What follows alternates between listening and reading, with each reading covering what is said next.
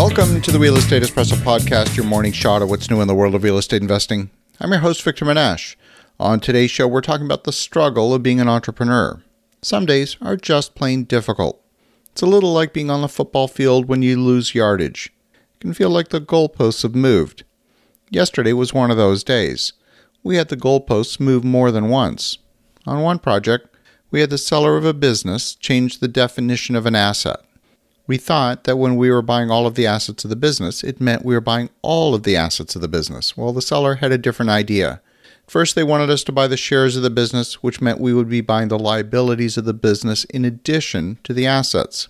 They eventually agreed to an asset purchase, but then considered the cash deposits paid by customers against future purchases to belong to the seller. And somehow that cash was no longer associated with the fulfillment of that future business. We were unable to convince the seller that these deposits belonged to the business, and ultimately, we had to walk away from that deal. We had another project that was running up against a deadline. We found an arithmetic error in the design. A design drawing that we thought was nearly finished will need modest rework. We thought we were on the 1 yard line when in fact we're a bit further away. It means the team will have to work even harder today to correct the error. It will result in a reduction in income compared with what we thought, but then that number wasn't real. It was merely a mirage, an artifact of the arithmetic error. It was an easy mistake to make. Once you get immersed in the details of a project, it's easy to get fixated on the minute details without stepping back and looking at the big picture. The error was one of those big picture errors with overarching consequences for the project. I don't want to overstate it. The impact will be to reduce the revenue by about 7%, and the profitability overall still remains very healthy.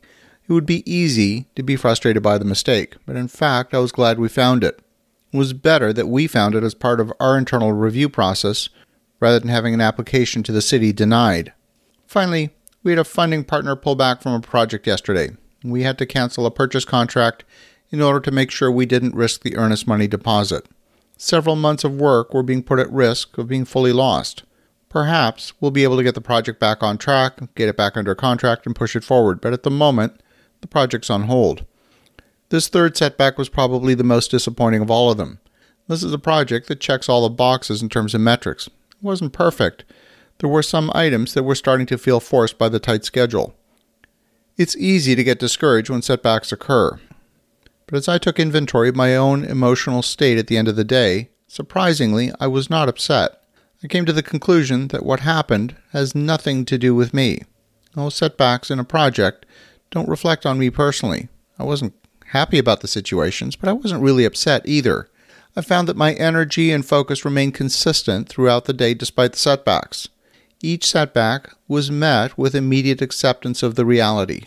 The decisions that resulted from each of those setbacks were obvious. There was no angst, no worry about the future, just simple logical decision-making.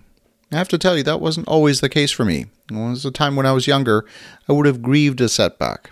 I would have experienced a sense of loss, but today I don't. I was glad we made the decision to cancel the business purchase.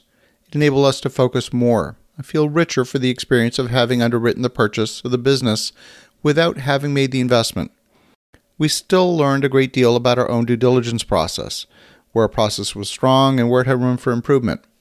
I feel like we're stronger as a business as a result of the experience. Our systems are stronger.